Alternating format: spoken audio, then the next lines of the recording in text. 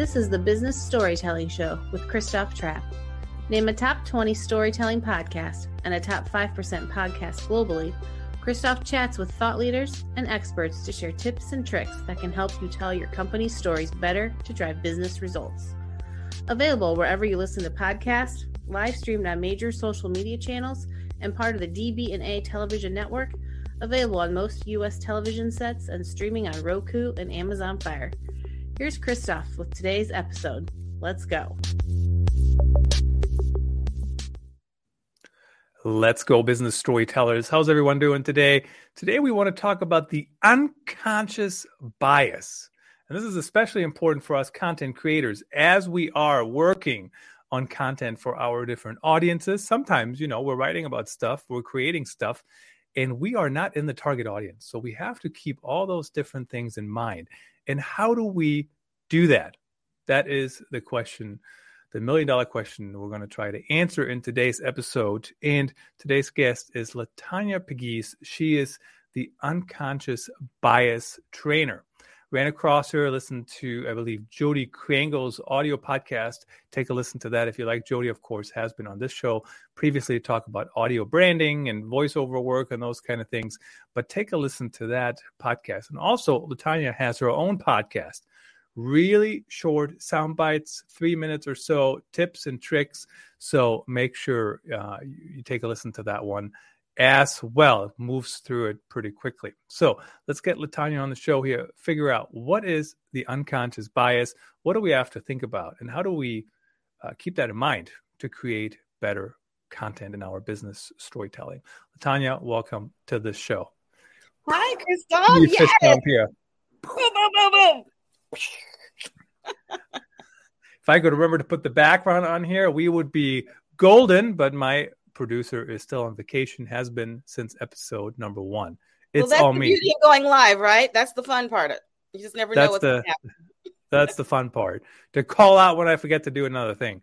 Latanya, tell us the unconscious bias. So first of all, what is that and how does it play in when it comes to especially content strategy and working with different audiences? Well, it's so interesting that you asked that question now because there's so much happening in the world right now. We're still in a pandemic and there's all these questions about, what is real, what is not, the great resignation, people getting an opportunity to really just kind of do a lot of soul searching. So one thing I want to say, Christoph, off the top is that all bias is not negative. Now, I know bias gets a bad rap a lot of times, but I'm wearing purple with some aqua today. Is that a bad thing? Not necessarily, but it's just a choice that, that I've made. And so when we're talking about content, I'm so excited to be with you today because there's so much that I hope we can pack into our time together. But just basically a really tiny way of saying unconscious bias is just blind spots. So, your audience may ask, do I have blind spots? Yep. Does Latanya have blind spots? Yep. So what causes these blind spots, Christoph, is wrong information. Sometimes, people are just saying things that are just wrong, So if you say my last name is Trapp and your last name is Pegues, that's not correct, okay? So in some instances, also, not all the information is shared. Sometimes when we're kids and we know we're going to get in trouble, we don't tell our parents everything because if we do that, then we could get in trouble too. So that happens throughout our adult life too, some of these learned behaviors. And then also there are times that we have limited perspective on an issue. I understand you have international experience and so do I, but if some people are trying to tell us about things who've never left their own street or neighborhood about something that's happened in international markets where we've actually had our feet, placed, they're going to have limited perspective on an issue. And here's a good old school one is just not hearing all sides of the story. Some people say there are 2 sides to every story, and some say there's even 3. Your side, my side, and then what really happened, okay? And then I got just a couple more for you here. Someone that we admire is done wrong. Like your celebrity crush or somebody that you really admire, maybe a mentor or a coach or someone that just always has been there for you. Sometimes that person's bias can become ours. And once again, we don't know all the things that have necessarily happened. And then here's one that I definitely want you to hear is some people just don't want to know the truth. They just don't care. And some people use the fancy word of apathetic. They just don't care. So many things to unpack there. I mean, first of all, the one thing when you talk about the different sites, ever talk to a police officer after a car crash and there's 15 witnesses, that everybody has their own story, or see, I think this hurts me a little bit as a storyteller to change the verbiage, but there's not one story. There's different perspectives on the same thing, right? So like I can, so I think this is what happens actually when a journalist covers an event, and let's say there's 20,000 people at the event or whatever, and the journalist writes the one story from their perspective or whatever they saw, and it doesn't necessarily align with everybody else because, they may have been somewhere else. The one person was over here and there was a fight or whatever, right? And the one person was over here and people were trying to scam you out of Uber rides or whatever it might be. So I think that's really interesting when we think about that. But how do we, especially in corporate business storytelling, how do we identify our blind spots? That's one question. And then maybe after that, how do we move forward? Because I think sometimes what happens is when you have a blind spot, let's say you create content and somebody says, that's not how the industry does it. And sure, people are learning as they go. How do you move through that in a collaborative environment? And totally, I've seen teams where when people have to make an edit, they have to make everybody feel bad. And I think that's just a horrible setup. I can see the same thing happening here, right? You hold people, make them feel bad just because they had a blind spot, and you don't want to be collaborative. So how do we do those two things? Well, you want to talk about a lot to unpack. You gave me a lot to unpack there, Christoph. But hey, just to answer your first question, how do you know when your bias is showing? Well, sometimes everything in your life is the same. All the people that you've grown up with is the same. The people you work with is the same. Wherever you get your news source is the same. It's same. So that is a definite way of knowing when your bias is showing, because you're like, wait a minute, I'm just in this lane and there's all these other lanes around me that I haven't even tried to explore. Sometimes it's even like different types of friends and people who are from different circles. Now we're talking about news a little bit. And Christoph, I will gladly admit, I listen to every single type of news that I can. Every single one, far right, far left, in the middle, all that, because I want to hear all these different perspectives. Because there was a time when I realized my bias was showing because I was just getting news from a certain perspective. And, if you think about it, in a 27-minute news program or whatever it is impossible to cover everything happening in the world. Say, for example, in Texas, there are 254 counties. So even in 27 minutes, we cannot even talk about each one of those counties. So it's so important, from my perspective, to just find out what's going on from different sources. And so another way that you can know when your bias is showing is that you can't really relate to people who are like outside of your community, so to speak. It's like, okay, you don't have to agree, but there are some little points maybe that you could agree with or even try to agree with. And then say, for example, here in the U.S., we're just experiencing and celebrating the second year of Juneteenth as a federal holiday. But yet and still, some people in America are afraid of Black people. They don't want to talk about Black issues. They don't want to say, and you want to talk about content. Some people were saying, I was reading through, some of the things that we're doing to celebrate Juneteenth as far as across industry.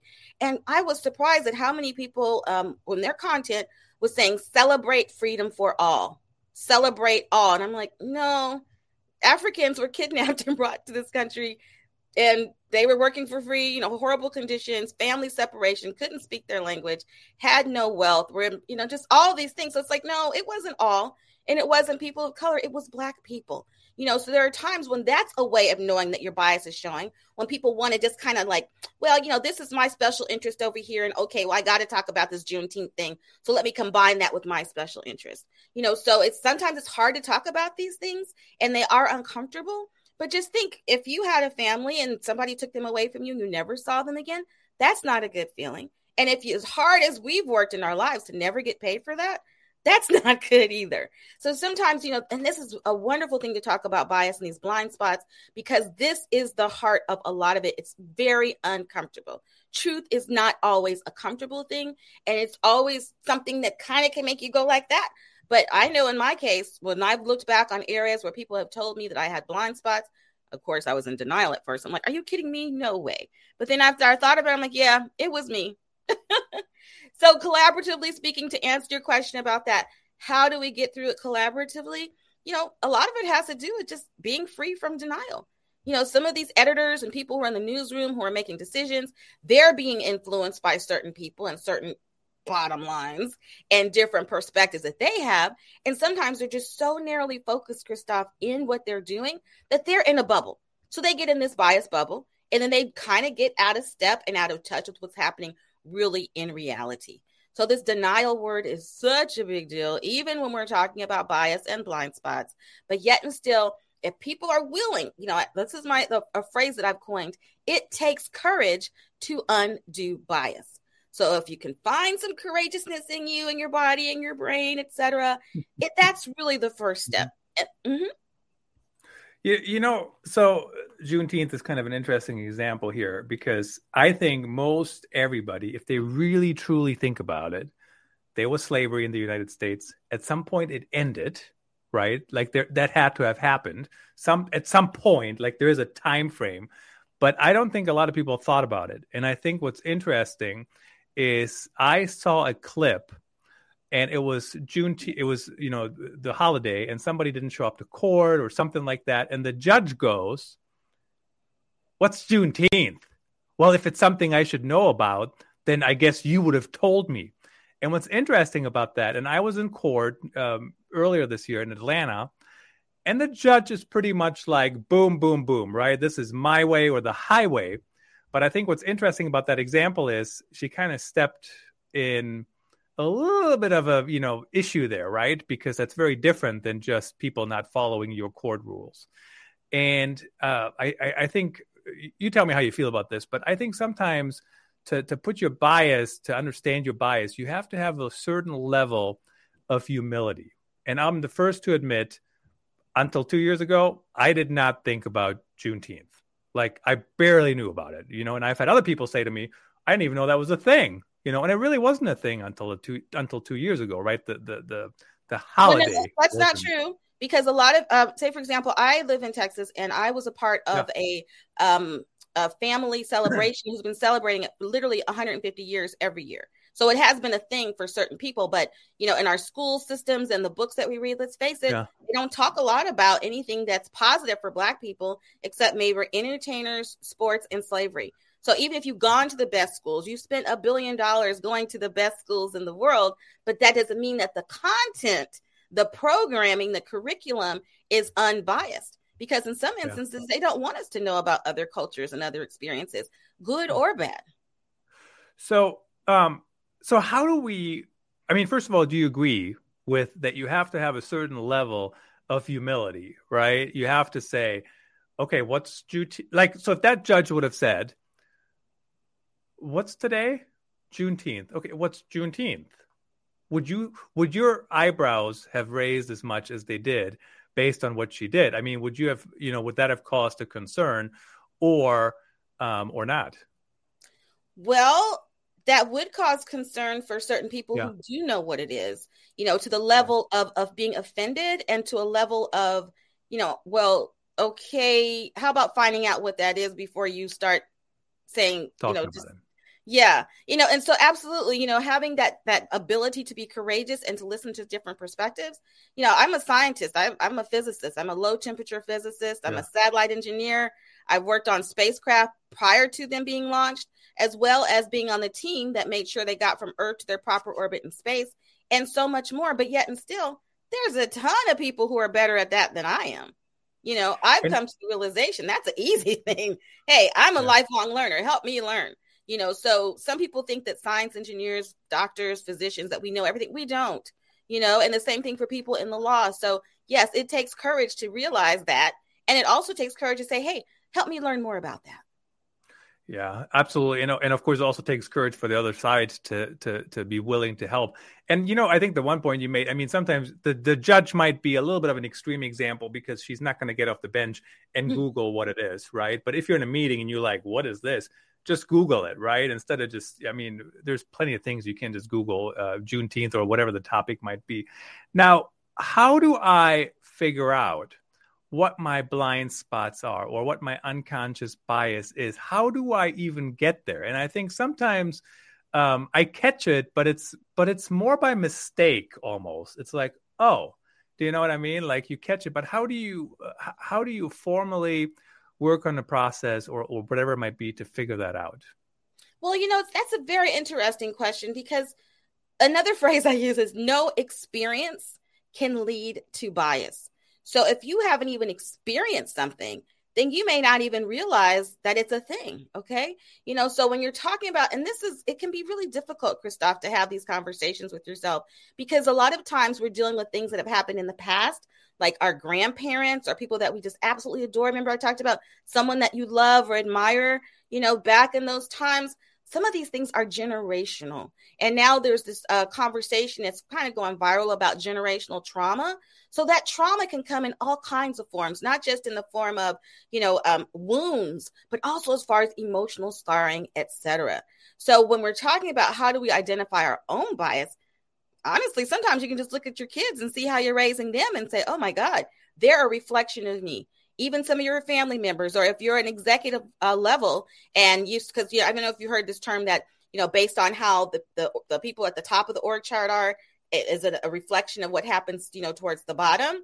So that can also be a way. If some of your executives and leaders who are watching this and listening today, they're like, whoa, we're getting a lot of complaints in HR about XYZ 1, 2, 3. Well, gee, I wonder if that's a reflection on me. That's a hard thing to say. A lot of people aren't ready for that, but these are the kinds of things that we can look at. Those of us who are in leadership, those of us who are giving direction to other people, even board of trustees, board of directors, sometimes their bias is very prevalent, and things that should happen are not happening. For example, we've heard a lot after George Floyd's murder, a lot of people who have been saying things and speaking out for a very long time about discrimination in the workplace, horrible things that their coworkers have said, they just simply weren't believed. And even with the women's movement, the violence against women and the Me Too movement, et cetera, a lot of women were saying for years and years and years, we are not being treated fairly. But again, the blind spot was so great that it was ignored. And then society also was ignoring it. It wasn't seen as valuable. But then, thank God, over time, these stories will be able to be heard and taken seriously and for action to be made. So even as we're creating content, this is something else that you may have noticed, I don't know, but even in the graphics and the imagery, I think that people are trying to maybe be a little bit more inclusive, and they have a lot of mixed race couples who are involved now. So, okay, well, that's okay. But they're also missing the fact that the Black family is also a unit, and we are not seeing that hardly at all. So I've noticed that there's more, inclusion in that regard, but still some might find that offensive. It's like, what? All these Black families who are in this market and you're still ignoring us as a family unit? That's a problem. But it could be a blind spot, because for them, they may have never had any African Americans in mind for any of the content they're creating. So they may have thought that they are doing right.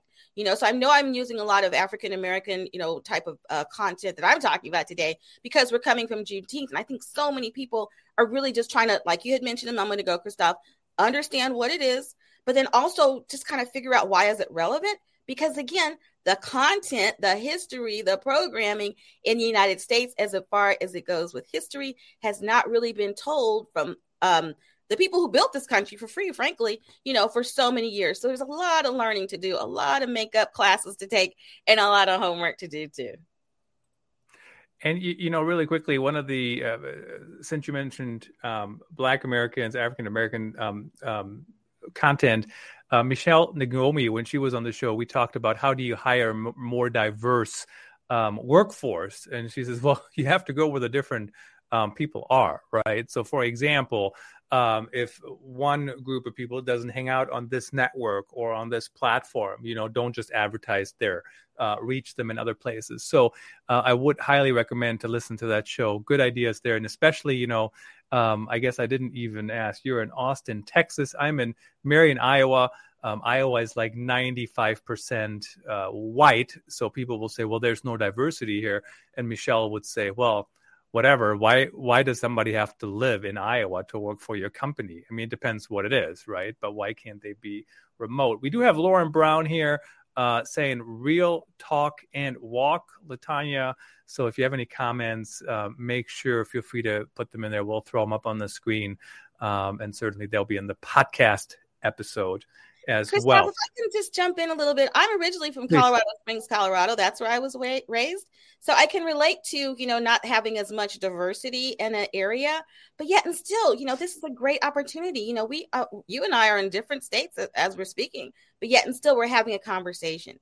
So I think this is a fantastic way for people to kind of like start putting little holes in their bubbles of bias and finding out ways. It's like, you know what? Maybe I can try something different. I know all my life I've just, lived in Iowa, but maybe I'll go, have a vacation in a place where there are more people who have different backgrounds, et cetera. So it is a courageous kind of thing because it's going to cause what? A change in behavior potentially. And it also may even change just a way that you even experience the world.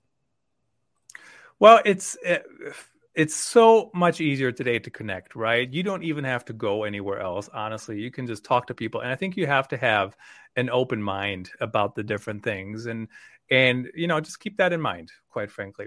Now, you earlier talked about, which is interesting, you talked about the far left media, the far right media, and, center of the line or whatever. And it's kind of, as a former journalist, it hurts me a little bit to even have you, I know where you go and I don't disagree with that verbiage, but media should be unbiased. And when I was a reporter, I say I'm unbiased. Of course, in reality, even when I'm trying to be unbiased, I do have unconscious biases, right? That are a part of me. So how do reporters and how do content creators put that aside? And is it even possible for media to be truly unbiased? Like, I mean, in for real, not just saying it, but in practice? Well, it's a process, and a wonderful way to even start the process is to diversify the room. Every study that we've seen says diversity is the best thing since sliced bread. It works. But yet when it's time to actually put that in practice, some people think diversity just means more white people in the room from different backgrounds. It's like, no, that is a kind of diversity. But if we look back into the 1960s with the civil rights marches and frankly, kind of like more of what I was saying, as far as the horrible treatment that African American, and I'm African American in case anybody's wondering, that my people have experienced in this nation, there's a certain perspective that we bring of diversity, having to literally make it with nothing, being overeducated, overqualified for jobs, but yet and still we're underpaid as a people. And I think it was the Washington Post actually posted some studies that showed that whites with high school dropouts, they did not complete high school, have more wealth than African Americans who have completed college and have professional degrees. So you may wonder, well, how can that be? They just have to work harder. No, it's not about working hard. Black people are not lazy. We work very hard, but the systems of inequity that have been put in place are doing what exactly they were designed to do. And so, as an unconscious bias trainer, I've had to learn so much myself about unconscious bias and laws and policies and procedures and ordinances and things that literally say, for example, in housing, you cannot have this house sold to a Black person, period. And if you do, we're going to come after you and your wealth. So other groups want to say, our struggle is just like that of African Americans. It is not. So many laws are still in place that keep people who look like me from having opportunities. And you just heard, I work on things that are literally orbiting the earth. So I think I'm bringing a lot of value to the table. Okay. But yet and still these systems are in place and it's these huge blind spots. So getting back to, what we're talking about with the media, same thing. The editors, they're in the room, they're doing their thing, but for whatever reason, they're just not getting those 3 quotes that they're supposed to get from different people, and sometimes they get lazy and they just keep going to the same source. And then speaking of Juneteenth, I was looking at some of the footage and I'm just like, really, you're just going to interview the same 2 people for a 45-second story? You're being lazy. Go out there and get somebody from different perspectives, different walks of life, and do your job. Stop being so lazy. And it's easy enough nowadays. Now, I know we talked a lot about race and it is, it takes a certain level of not humility, but self-understanding too. So I'll give you an example. There was a racial case with the New York Yankees, And David Cone, who is, of course, a white pitcher from back in the day, he says, I don't know why anybody's even asking me about this. If this black player says, this is how I feel about it, this is what it is, how can I question that at all? And and he talked about that for a little while, and I really appreciated that. But in the last minute here or so, tell me, is unconscious bias, it's not just about race, right? There's other things to consider as well. Give us a couple examples of that. Absolutely. It's even, say, for example, hiring practices. We'll still talk about that a little bit more. What kind of stories are even being considered? Is it the same type of thing we talked about, the homogeneity of, what we do sometimes is the same? Or are you willing to even go into a different group or organization, that you may not feel comfortable in? Bias comes in all kinds of forms, including where we decide to send our children to go to school. Where do we want to live? Where do we want to go on vacation? What type of stories are we writing? And if you look at your editorial calendar, those of you who are in the media, it's a great opportunity to go in and just do something different. Just totally just turn upside on its head and look for the growth markets. We talk about growth markets in sales and accounting and things like that. Well, look for the growth markets. Where would you like to have potentially more money that's made? Let's talk about economics, because sometimes that's really what moves everything around, moves the needle. Where are the growth markets? And start to diversify what you're doing to meet folks in those areas. Fantastic. And of course, Latanya Pegues, tell us, how do people connect with you really quickly? Sure. I am on all platforms, Facebook, Instagram, Twitter, Pinterest, at the UB Trainer. And U and B stand for unconscious bias. So I would love for you to check out www.theubtrainer.com to see blogs, training video clips, testimonials, etc. And the podcast, of course. Check that out. As you said, 27 minutes goes by in no time. Really appreciate you sharing your insights today with us. It's been a great pleasure. Thanks for having me. That's a wrap. Thanks for tuning in. Please rate and review our show on your favorite podcast channels. And don't forget to share this episode with your networks. We appreciate you. Until next time, let the best stories win.